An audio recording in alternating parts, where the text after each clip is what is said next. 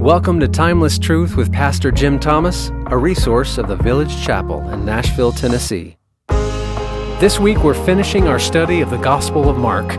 If you'd like more resources like this one, check out our online library at thevillagechapel.com/resources. Our team carefully curates a variety of articles, books, and video content, and we pray these tools would help you think biblically in all categories of life, so that we all might be formed more into the likeness of our Lord Jesus Christ. Now, here's Pastor Jim.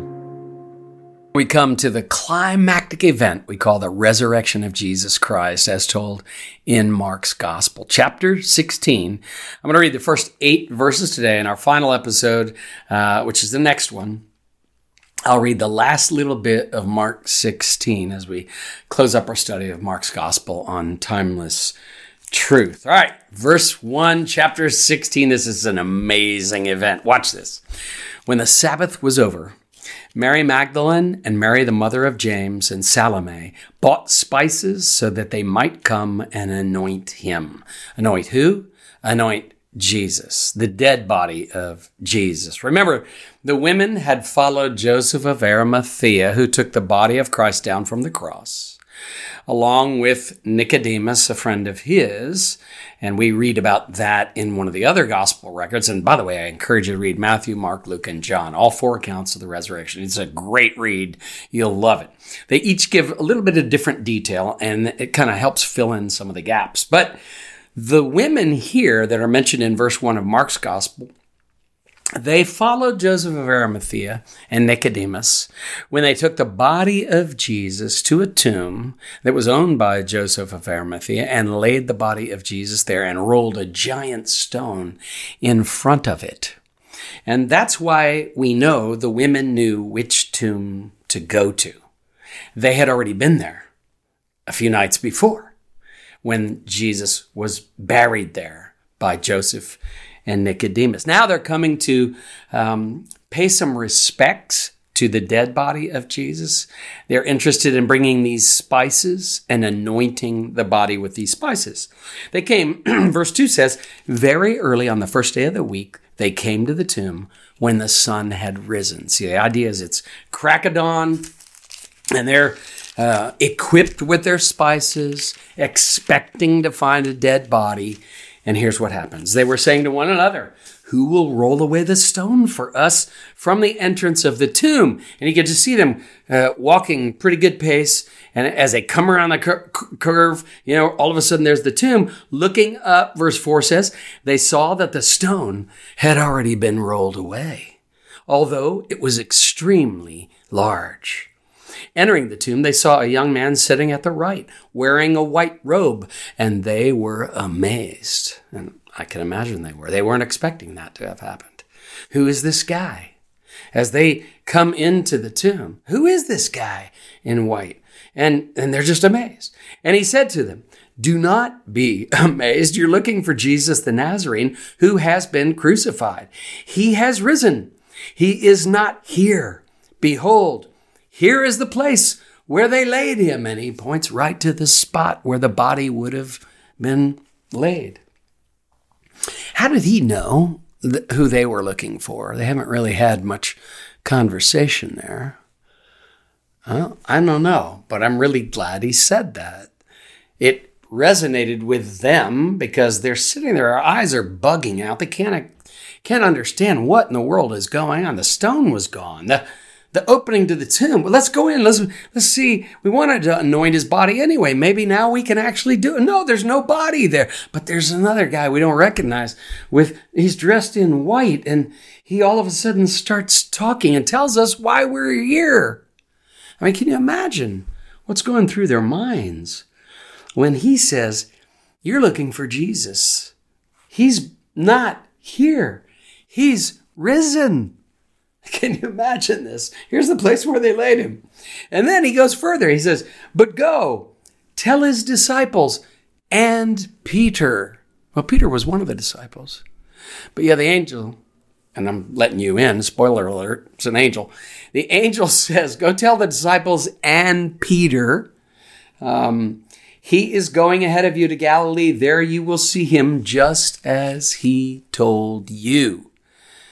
wait a minute, this guy knows some of the amazing things that Jesus said to these women who are standing there with their mouths hanging open and their hearts begin to just beat out of their chest. Their eyes are bugging out. They can't believe what they're hearing. And this guy now commissions them, sends them out on a mission to go and tell the disciples and Peter that Jesus going to go ahead of them to Galilee, and there you'll see him just as he told you. This is just brilliant. Verse 8, and then I'll finish for the day. They went out and fled from the tomb, for trembling and astonishment had gripped them, and they said nothing to anyone, for they were afraid. And they're literally foot racing their way to where the disciples are to be able to tell them this. And along the way, they're not telling anybody. They just can't believe it. They're breathing so heavily they can't even speak. Like I said, their eyes are bugging out and their hearts are, pounding so loud they can hear them. And what in the world are they going to tell the guys, What are they going to tell everyone else? The most remarkable thing they had encountered ever in their entire lives, including the 3 other times when they saw Jesus raise somebody else from the dead. This is remarkable. Well, the resurrection of Jesus indeed is a game changer, and, that's an understatement. Was it a historical reality? Or, as some would suggest down through history, was it just a hoax? Something that the followers of Jesus came up with along the way to try to prop up the image of their fallen hero. Well, what's the evidence for it being a historical reality? Some of the objections to it would say, he didn't really die. He just passed out on the cross and, or some would say, his disciples came and stole the body, How do you deal with all of that? Let me give you 5, I'd say, good arguments for the historical reality of the resurrection and why it really has changed the course of history. First, the medical evidence. You got to look at, did he really die? Well, a lot of people didn't even survive the scourging that Jesus went through with the cat o' nine tails and just his face pummeled and beaten to a pulp. And so the fact that he survived all of that is a great argument in favor of the fact that he actually died, because surviving, that's one thing, but then being nailed to a cross and hanging there for hours and hours, most people, when they died on a cross, died of asphyxiation. They just literally a slow choking to death. But with Jesus, they came along and ran a spear through his side, and the water and the blood came out, and the indication is it came out separately, which would indicate hypovolemic shock. That is indeed his body fluids had begun to separate. When the Roman centurion was asked by Pilate, the governor, the Roman governor, is he dead? Is he really dead yet? And the centurion, who's an expert executioner, said, yes, he's really dead. We read that in a previous episode here. You've got the medical evidence all lining up to say, yes, he really died. And then Joseph of Arimathea and Nicodemus, of course, up close to the body, and they carry it to the tomb that belonged to Joseph, and they bury it there and roll that giant stone in front of it. And for 3 days, portions of 3 days, it is there in the Judean sun and heat. And the medical evidence would suggest there's just no way he wasn't dead. Second thing, the empty tomb itself, okay? Remember, from the other gospel records, there's an elite Roman guard stationed outside the tomb. So if somebody came and stole the body, they'd have to take those Roman guards out. And that's just not likely for a band of misfits from Galilee, fishermen with fishing poles and no swords and no shields and no bow and arrow or anything. Best they could probably do is a small knife. And there's just no way they stole the body. The empty tomb is great evidence for the historical argument for the resurrection of Jesus Christ. You could just produce the body. You could have silenced the whole rumor spreading rapidly that Jesus had risen from the dead. The Apostle Paul tells us that over 500 people saw him alive. That's in 1 Corinthians chapter 15. And if 500 people were, most of whom were still alive, you could interview them back then, eyewitnesses to the fact that Jesus was upright and walking and talking after he had risen from the dead. That's pretty good evidence. So you've got the medical evidence, you've got the empty tomb, you've got the 500 eyewitnesses, you've got the transformed disciples.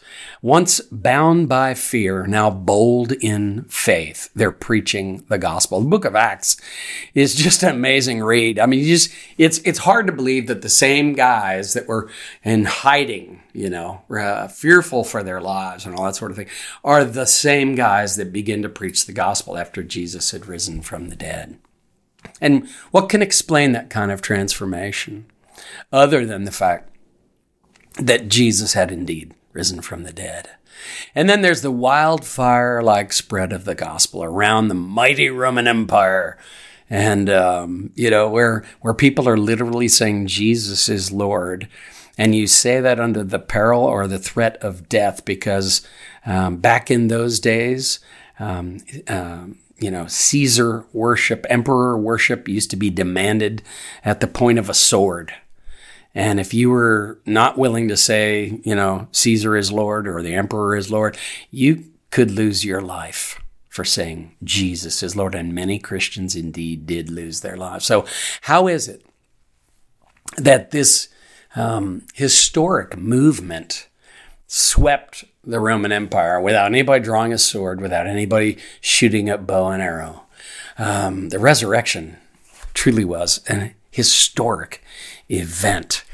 A.N. Wilson is an English writer and newspaper columnist. He was a believer early on in his life, became an atheist, and then became a believer again. Now, I believe, still a professing Christian. A.N. Wilson.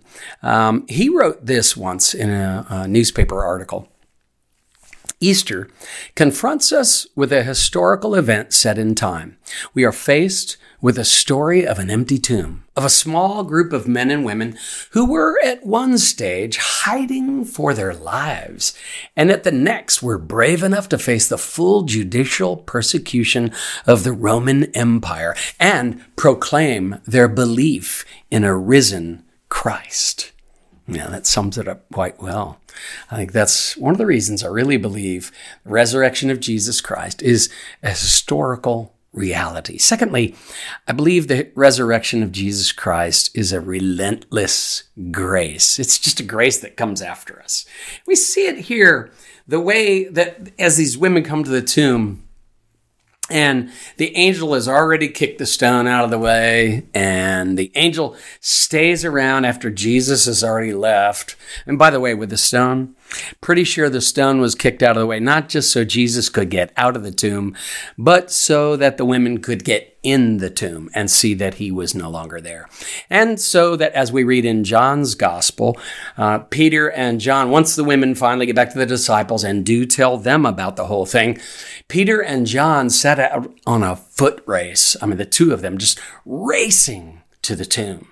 What do you think would motivate Peter to get to the tomb to see if Jesus was alive again? Peter, the one who had denied Christ 3 times, who the last time we read about him ran off into the darkness weeping because he was so ashamed of his cowardice. Could it be that grace drew him in that foot race? Well, John, in John's gospel, I think it's chapter 20, John is careful to tell us that even though Peter and John ran to the tomb together, John got there first. And John doesn't go into the tomb. He gets to the tomb first, but he doesn't go in. He's being a good Jewish boy. He knows that if he goes in the tomb will essentially make him unclean, and he won't be able to go to temple for worship or synagogue for worship. And so he's got this, he's glad to get there. He's glad to see the stone's been rolled away, but he doesn't go in. Peter, who's huffing and puffing, trying to keep up, but who's really desperate, he runs head first right on into the tomb, right past John. Why? Because he's desperate. He's desperate for grace, and grace is relentless. And I'm so glad they left the door open for Peter, and for John, and for the women, when the angel kicked that stone out of the way. But also there's something else. I tried to emphasize it when I was reading what the angel said to the women. He said, go and tell his disciples, 2 words, and Peter. In other words, let's make sure when you first get there and tell them about the resurrection. So just prior, all right, to the foot race, to the empty tomb by Peter and John, the ladies tell the disciples, all of them are gathered there, and they say something to the effect of, and by the way, the angel told us to come and tell all y'all, if they were from the South, okay? The angel told us to tell all y'all and Peter. And they made sure we point you out, Peter. They said, and Peter. You know, the angel said, and Peter. And you can imagine Peter's ears just perking up, and he runs out the door in the foot race thing. So it is a relentless grace. This historic reality of the resurrection of Jesus is full of grace. It's amazing grace. God's grace, it's greater than all our sin.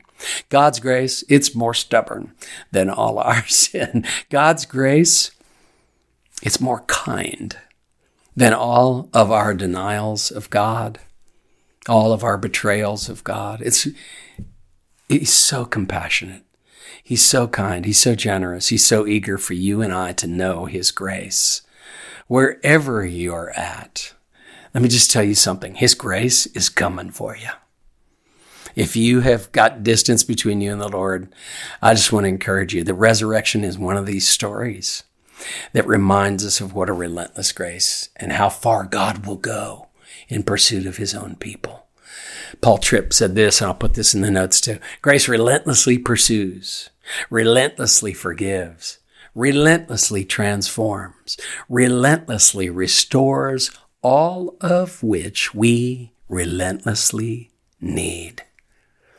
Now, again, no matter where you're at in your relationship with God right now, no matter how much distance there might be and whatever reason made that distance happen, I want you to know the grace of God is pursuing you and pursuing me too. And I'm so grateful for it. And I have to preach that good news, that gospel to myself each and every day to remind myself of that. So the resurrection of Jesus, I would argue a historic reality and a relentless grace. And thirdly, I would argue it's a message of great news. And as these women run, they've got great news. How are we going to tell these guys? They don't tell anybody else on the way.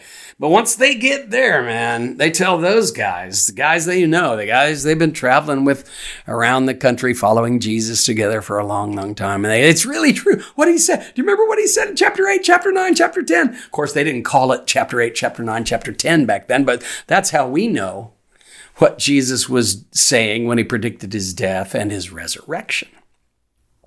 And the women are now saying, what Jesus said has come true. Exactly what he said. And so to the shaken and cowardly disciples who are hiding, the women come with the great news, this message of great news. And it is through all of their collective witness that I'm sitting here right now and that you're sitting listening to me or watching this or whatever you're doing. But we're all recipients of this great news, of this relentless grace, of this historic event that actually happened in space-time history. So you and I can know for certain that Christ has accomplished the victory on our behalf. He has not only paid the price in full for our sin on the cross, but he's defeated our last and greatest enemy, death itself, in the resurrection.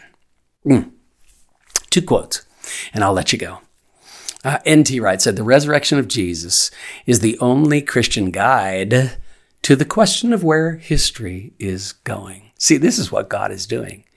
And the resurrection is this great illustration. It's the Mondo illustration. It's the big illustration, the unavoidable illustration of where history is going, because God is sovereign and you can trust him. If he can do that, he's the one you want to turn to. Who are you going to turn to roll away your stone? That's a great question to ask. The women were asking that on the way, literally on the way. Who's going to roll away the stone for us? And I think it's a great question. The last quote for today, as I'm talking about this amazing event, the resurrection of Jesus, is the author C.S. Lewis from Mere Christianity. He said, "This world is a great sculptor's shop. We are the statues, and there's a rumor going around the shop that some of us are someday going to come to life." I love that. That's such a great quote. I got to read it again to you. This world, he says, it's like a great sculptor's shop. We are the statues, just standing there lifeless. And there's a rumor going around the shop that some of us are someday going to come to life. My friends, that is great news. This life is not all there is. Because of the death of death in the death of Christ and his glorious resurrection. On the great day when the Lord comes back and rolls away the stone on every grave, I pray you will have seen and come to believe how the resurrection uniquely qualifies Christ to be your Savior, your Lord, and your King. And if you haven't trusted him yet, I don't know why not. I commend him to you. Need look no further. He really is the one. Who is Jesus? He's the King, I tell you. How should you respond to Jesus?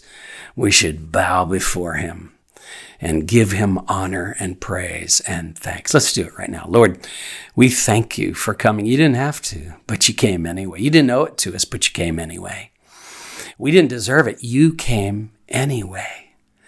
Thank you for your relentless grace. Thank you for your amazing grace. And I pray for myself and for all my friends today that we'll walk in light of that grace today. We pray this in your precious name, Jesus. Amen and amen. God bless you. Have a great day. Thanks for listening to today's study. Take a moment to leave a review and share this episode with friends and family. You can stay connected by signing up for our newsletter or follow us on social media. At the Village Chapel, we believe God's Word is unique in its source, timeless in its truth, broad in its reach, and transforming in its power. For more resources or to support our ministry, visit our website, thevillagechapel.com.